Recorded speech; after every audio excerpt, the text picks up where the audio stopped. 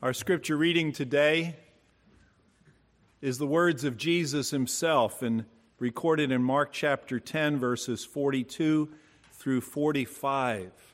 We're thinking today about spiritual leadership in the family and in the church.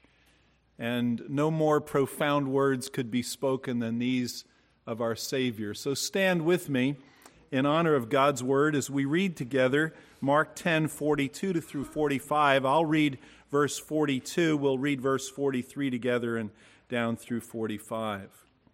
Calling them to himself, Jesus said to them, "You know that those who are recognized as rulers of the Gentiles lord it over them, and their great men exercise authority over them. But it is not this way among you. But whoever wishes to become great among you shall be your servant. And whoever wishes to be first among you shall be slave of all. For even the Son of Man did not come to be served, but to serve, and to give his life a ransom for many." This is the word of the Lord. You may be seated.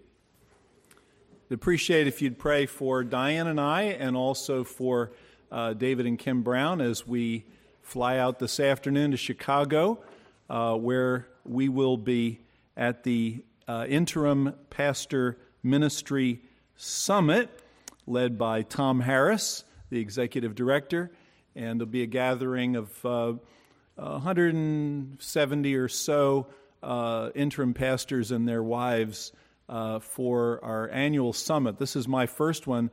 David's gone to several. He's the song leader at the summit, and so really it'll be the three of us, Tom and David and I, ministering together.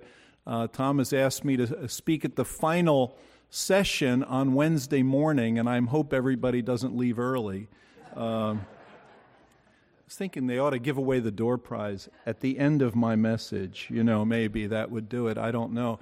But pray for us as David and Tom and I will be ministering, and as Kim and Diane will be attending ladies' sessions there as well. So that's this week in Chicago. This message and next Sunday's message, next Sunday is Father's Day. You all remembered that, right? Yeah, okay, get working on, buying that Walmart card and everything, and baking his favorite cake or something. But, Father's Day is next week, but we're kind of having a pre-Father's Day message today and next week because these two go together in 1 Timothy chapter 3.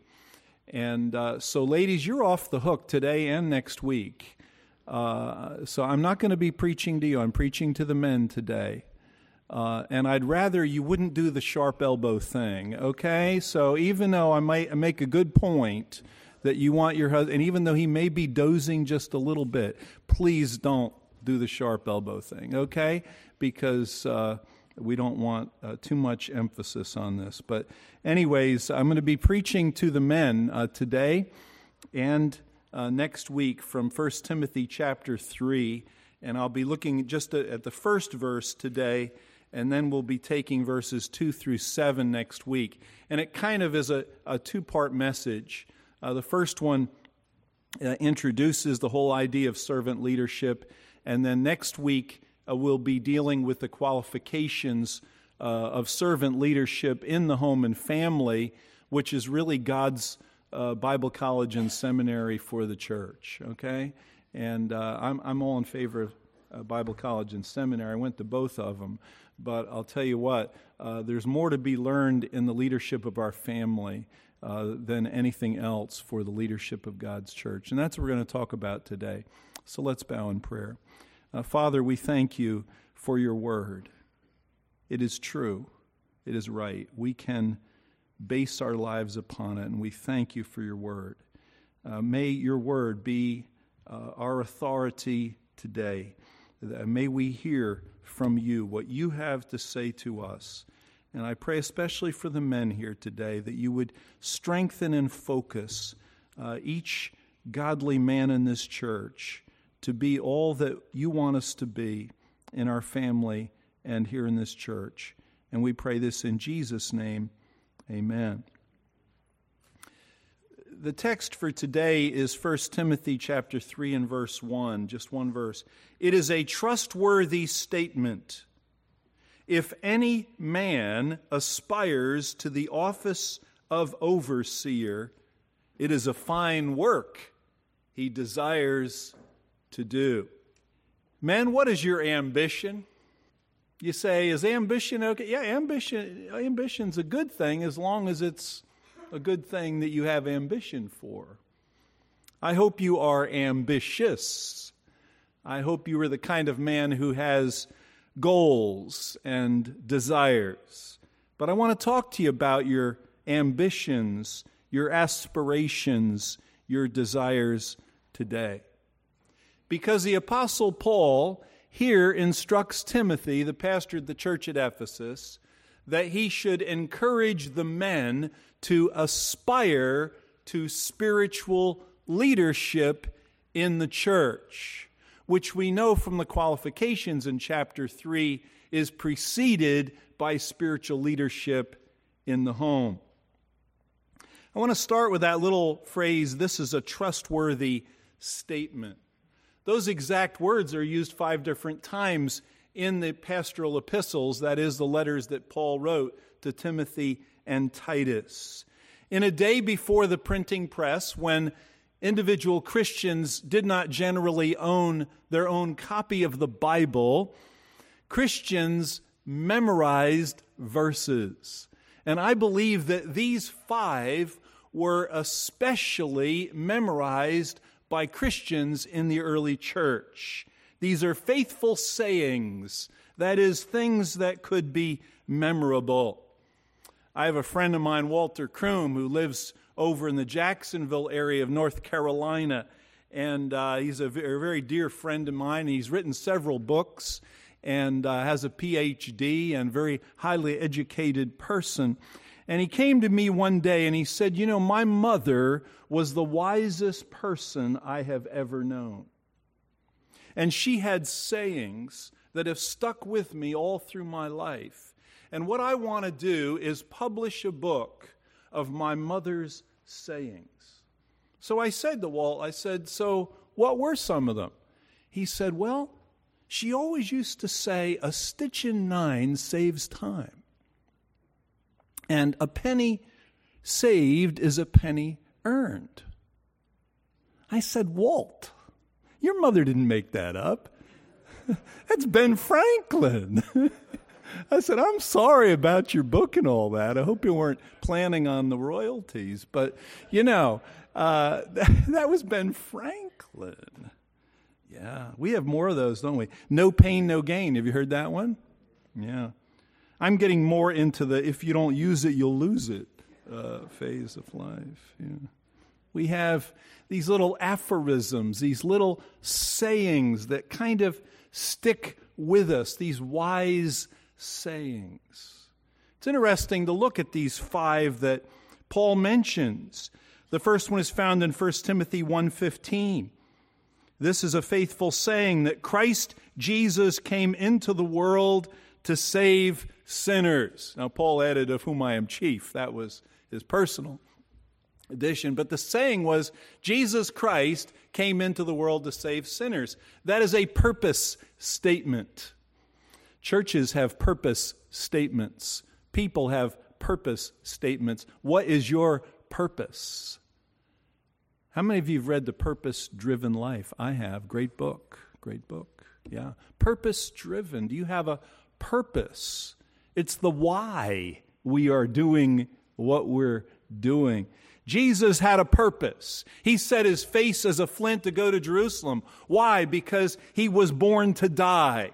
He was born to die as the Lamb of God, the sacrifice for the sins of the world. And he was determined to do it in the way and at the time in every manner as prophesied in the Scriptures. He had a purpose. Came into the world to save sinners. Aren't you glad he came to save sinners?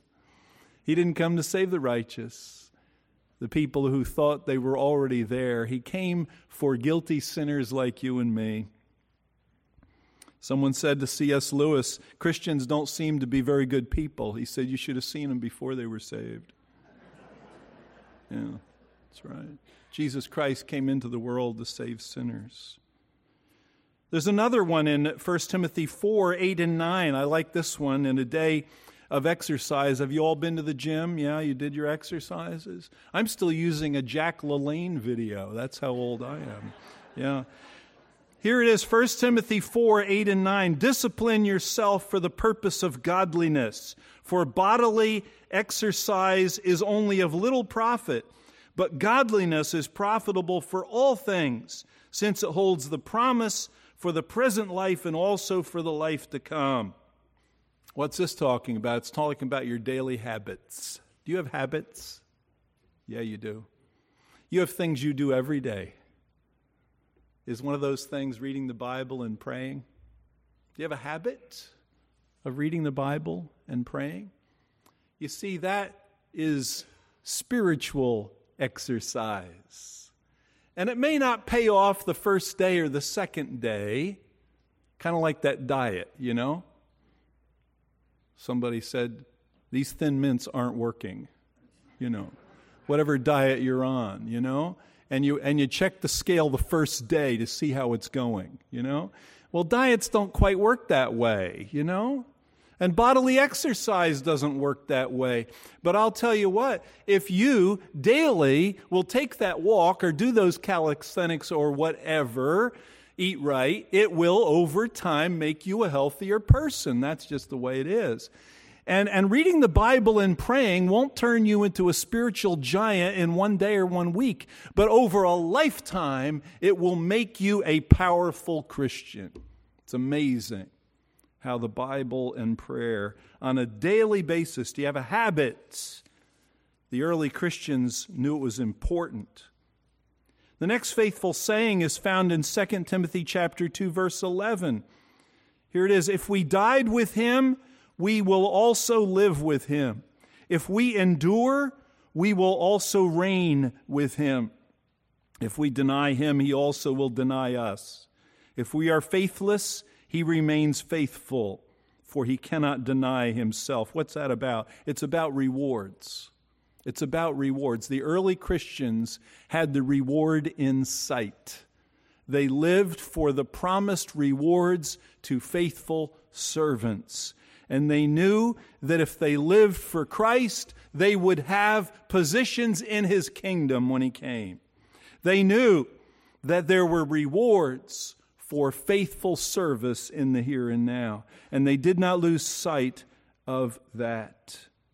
Fourth one is found in Titus 3:8. Those who have believed God will be careful to engage in good works. And some people get confused. They say, well, is the Christian life a matter of faith or works? And the answer is yes. Because faith works. That's the book of James. Genuine faith produces genuine works. Faith works. And faith that doesn't work is not really faith. Because when we believe God, we live according to our beliefs. Love what the Amish man said. Somebody said, are you a Christian? He said, ask my neighbor. Because Amish people believe that faith works. Okay? Now, we're not saved by works. We are saved by the finished work of Jesus on the cross by trusting in him. But if we are truly saved and we truly believe what we say we believe, it will make a difference in our life. And you can tell what you believe by what you do. Show me your checkbook, and I'll tell you what you value. Okay? In other words, our life is lived out in terms of what we genuinely believe. The early Christians knew that. Those who have believed God will be careful to engage in good works. We know that it will be worth it all.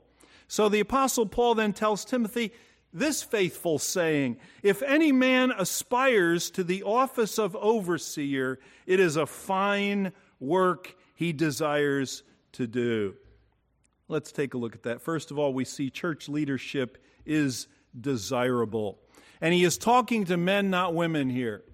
He's not using the term anthropos, which is used of male and female humans, people. He is talking to males as opposed to females. In fact, mature males, aner is the word here in the Greek. It means men as opposed to women, men.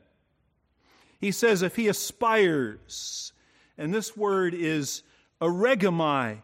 It is translated in 1 Timothy 6:10. It says, the love of money is a root of all sorts of evil, and some by longing for it have wandered away from the faith and pierced themselves through with many griefs. It is sometimes translated greed, longing for, desire. And so the first word he uses for desire in this verse, there are two of them, the first word is used of desiring money. Now be honest, men, have you ever desired money? I remember I was in a prayer group with a young man, recently married. It was just the two of us, so he was being very open. He said, Pastor, pray for me. I want a lot of stuff. There's a lot of stuff he wanted. He now has 4 kids and not nearly as much stuff, I think, as he planned on.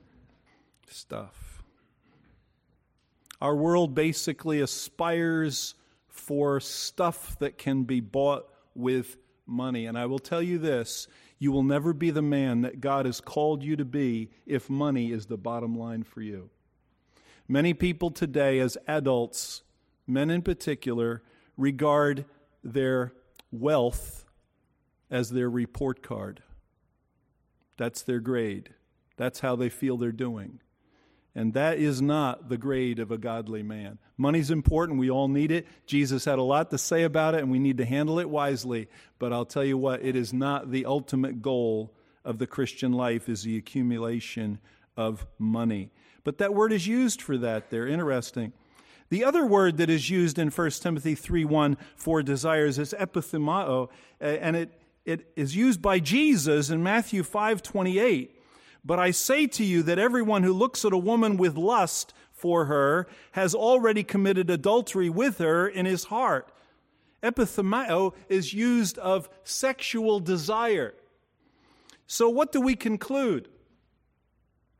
We conclude from this verse that Christian men should desire church and family leadership more than they desire money or sexual pleasure.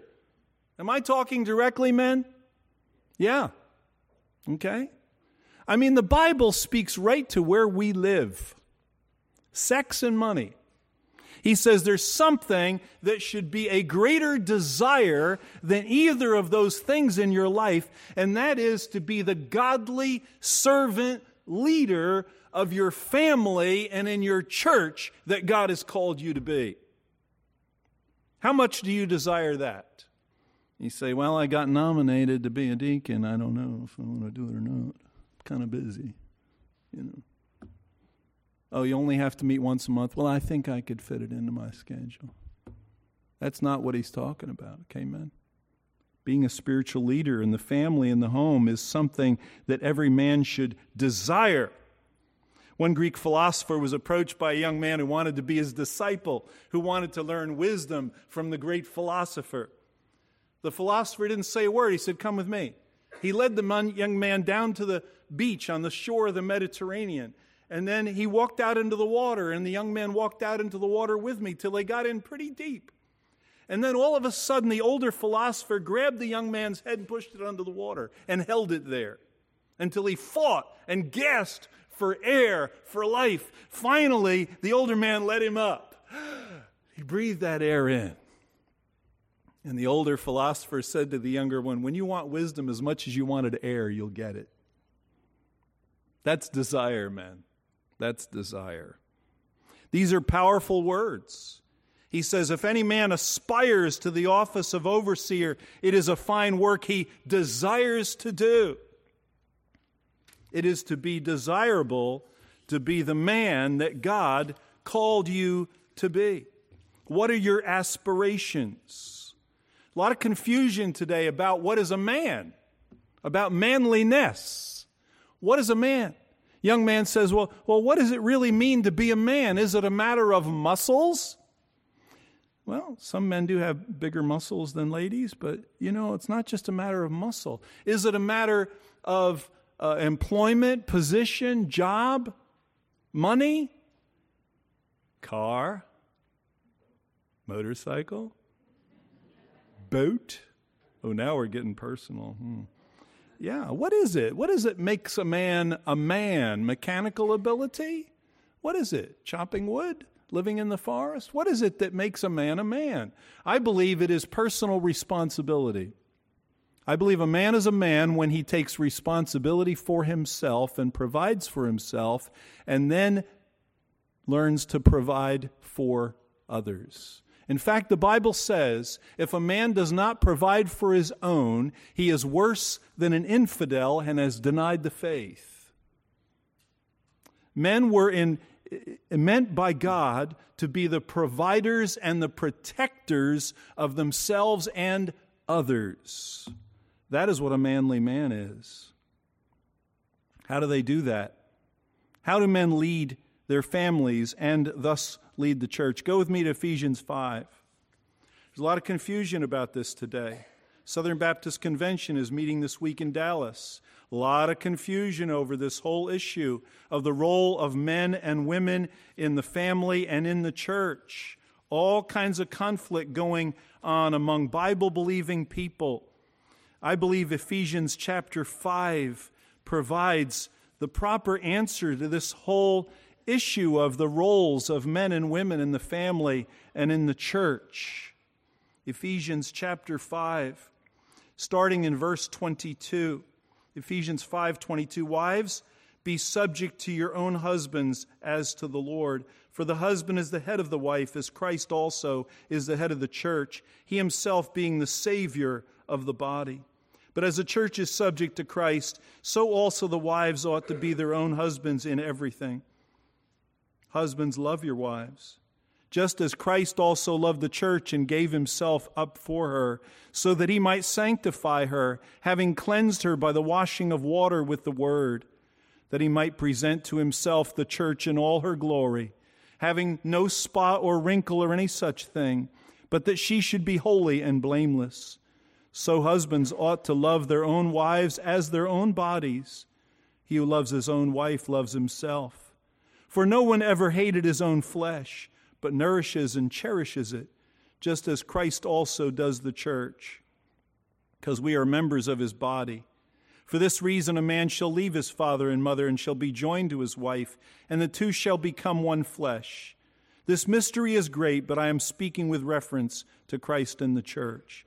Nevertheless, each individual among you also is to love his own wife even as himself, and the wife must see to it that she respects her husband. How does a man lead his wife? How does a man be the head of his home? By loving his wife. That's how. Dwell with her according to knowledge, says Peter, giving honor unto the wife as unto the weaker vessel, as being heirs together of the grace of life, lest your prayers be hindered. God says to every man, I'm going to treat you the way you treat your wife. Men, have you ever wondered why some of your prayers are not being answered? Your wife's been wanting that shelf out in the garage for a long time. Yeah. You know how to keep your wife from nagging you, men? Just do it. You know? God says, I will answer your prayers the way you meet your wife's needs. I have one brother. He's 9 years older than me. And he told me, I'll never forget how he told me.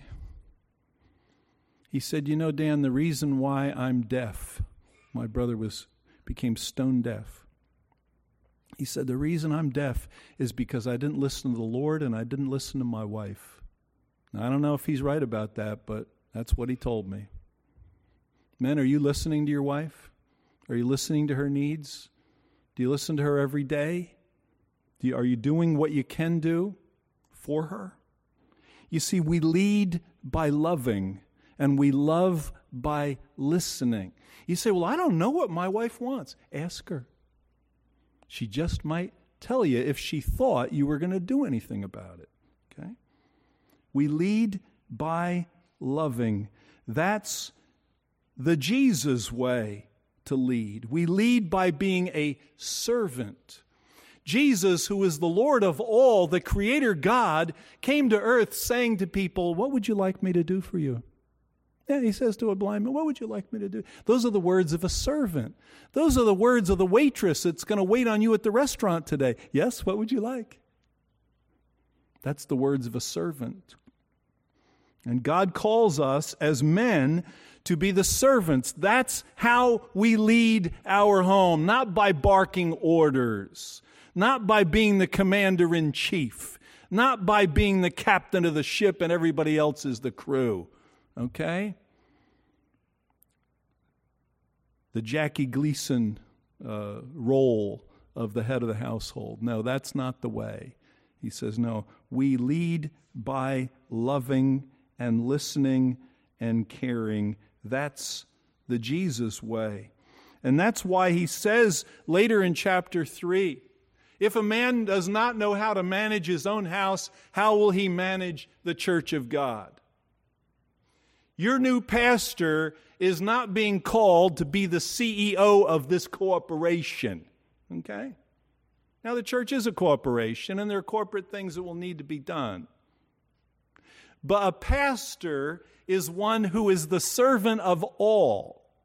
And he has learned to care for God's people by learning to care for his wife and his kids.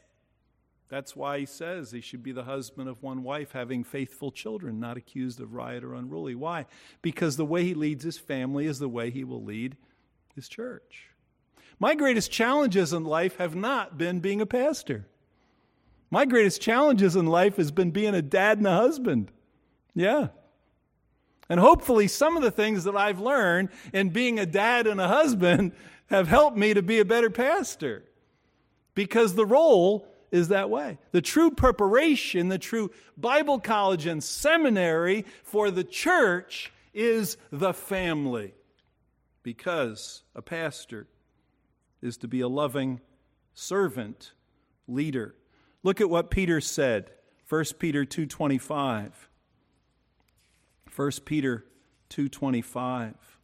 For you were continually straying like sheep, but now you have returned to the shepherd and guardian. That's that word episkopos, overseer of your souls. The ultimate overseer of souls is Jesus Christ. He is the head of the church. He is the one whose word is the last word on everything. A pastor is an under-shepherd of Jesus Christ, an under-overseer, if you will, one who is put in care of God's people. And we will have to give an account someday for how we were under-shepherds of God's people, as everyone who is a husband or a father will have to give an account for our servant leadership of those that God put under our care. Jesus Christ is the ultimate example. And what a beautiful work he did with the men and the women that we read of him encountering in the Gospels. He cared for people. He listened to people. He met their needs. He blessed them. And he was a servant to them. He did not come to be served, although he deserved it, but he came to be a servant and to give his life as a ransom for many. So, what will be the final accounting of your life? The size of your house? Will that be your report card? Your retirement portfolio? Will that be your ultimate report card?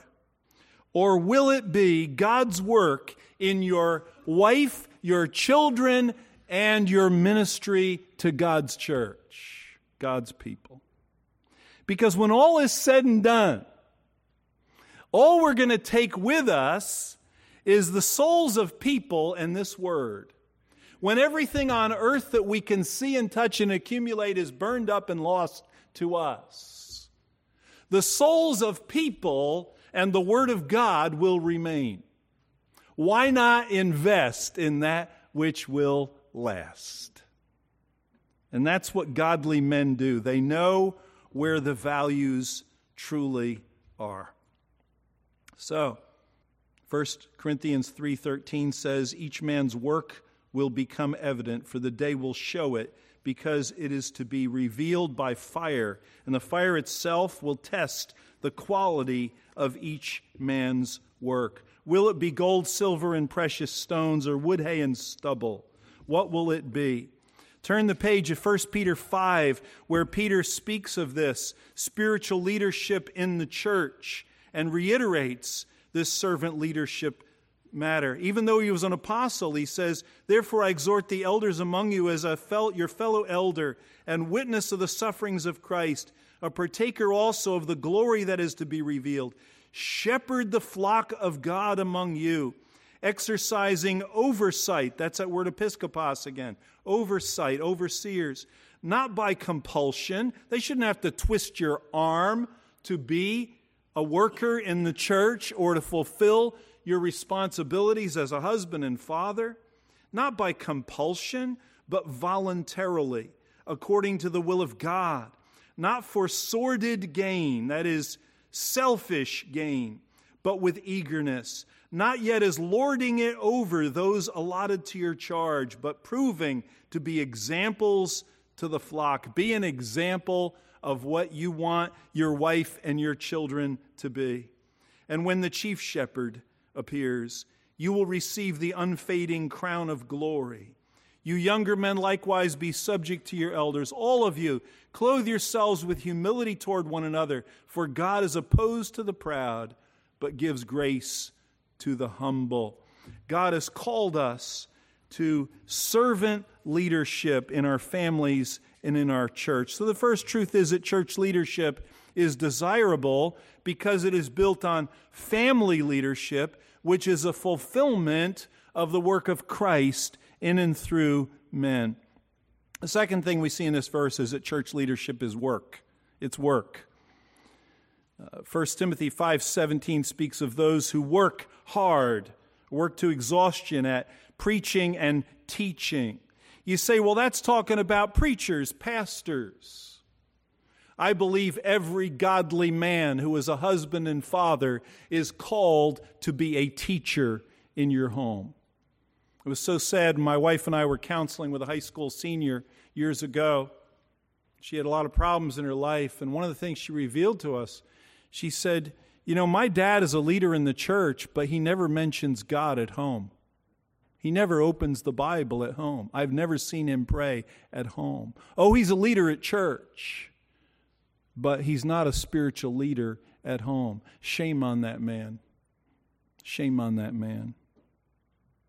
I talked to another young man. He said, the thing that impressed me about my future father-in-law, when I would visit the house of the woman he eventually married, he said, every night I would see my future father-in-law in that lazy boy chair with his Bible and his prayer list every night. Always saw him there. What do your children see in you? What does your wife see in you? Does your wife see you praying? Does she see you reading the Bible? When there's a question and a problem in your home among the teenagers, does anybody ever bring the Bible out and consult what it has to say? Dad, you're the priest of your family. You're the one. You're the one that should be opening the Bible. You say, well, Mom does that. Yeah, hey, it's easy for her to do, but God has called you to do that. Your children should see their dad saying, we're going to church today. Get your clothes together. We are going. Not just Mom, okay? They ought to see Dad before a meal say, wait a minute, don't start eating yet. We didn't pray. And then Dad leads in prayer. Why is it so important? Because Dad is the head of the home. He is the leader. He is to lead by example and to lead by love. And then we see it as a fine work. That word fine is interesting. It's a word translated good often, although it's not the word that speaks of being beneficial so much as being beautiful, noble. It is used of good fruit, of good works, of good seed, of the good shepherd, of a good report, of good doctrine, of the good word of God. He says it's good work good work. But it is work. What work is it? Acts 6:4 says, we will devote ourselves to prayer and the ministry of the word. It is something we do. We shepherd the flock of God. And the place to learn to shepherd the church is by shepherding your wife. One of my greatest discipleship blessings in my life has been to disciple my dear wife. What a blessing. What a good disciple she has been. She was not brought up in a Christian home. She came to Christ as a teenager. We met and got married while in Bible college. And she taught me a lot, and I taught her a lot. And I felt like my responsibility was to first of all be her pastor, to be her teacher. And then to teach our children together, the two of us, to teach our children. And now to have the blessing of passing the faith on to the next generation of grandchildren. And to see God at work in the lives of our children in answer to prayer. And to see the Word of God working in their life in a work that is not finished yet with any of us. But it is the work of shepherding, and it is the work that God has uniquely called Christian men to do. So, Christian man, what is your ambition? Well, I was thinking of a bigger boat. You ever see a man with a big enough boat? I always want that bigger boat, you know. They say the two happiest days in a man's life is what the day he buys a boat and the day he sells it, you know. But the boat, I don't know. I can pick on boaters because I'm not a boater. Now, motorcycles, that's another subject. But what's your ambition?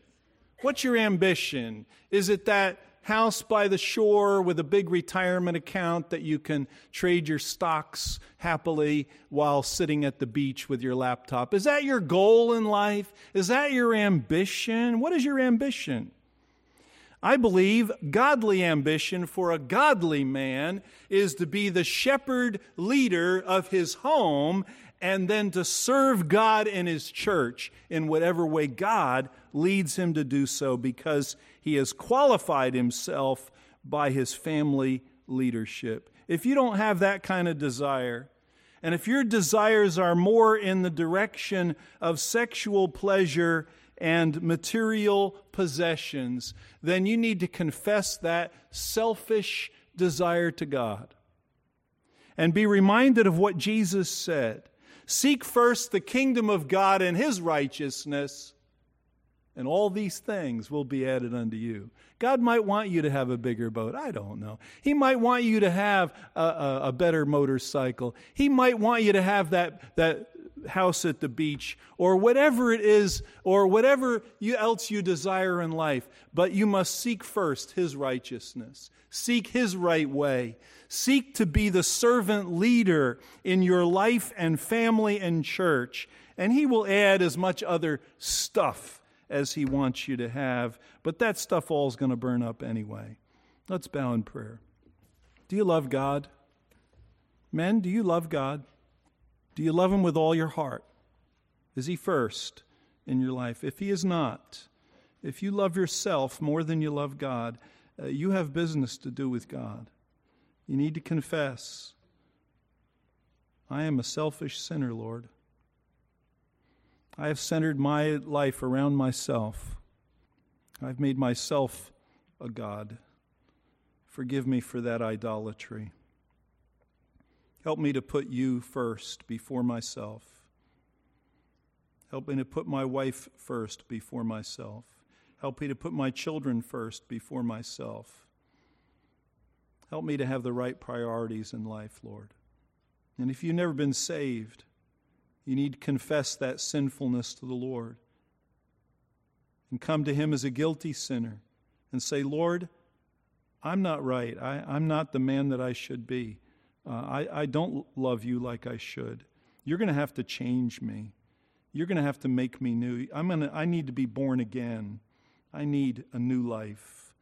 My old selfish life is not taking me to the right places.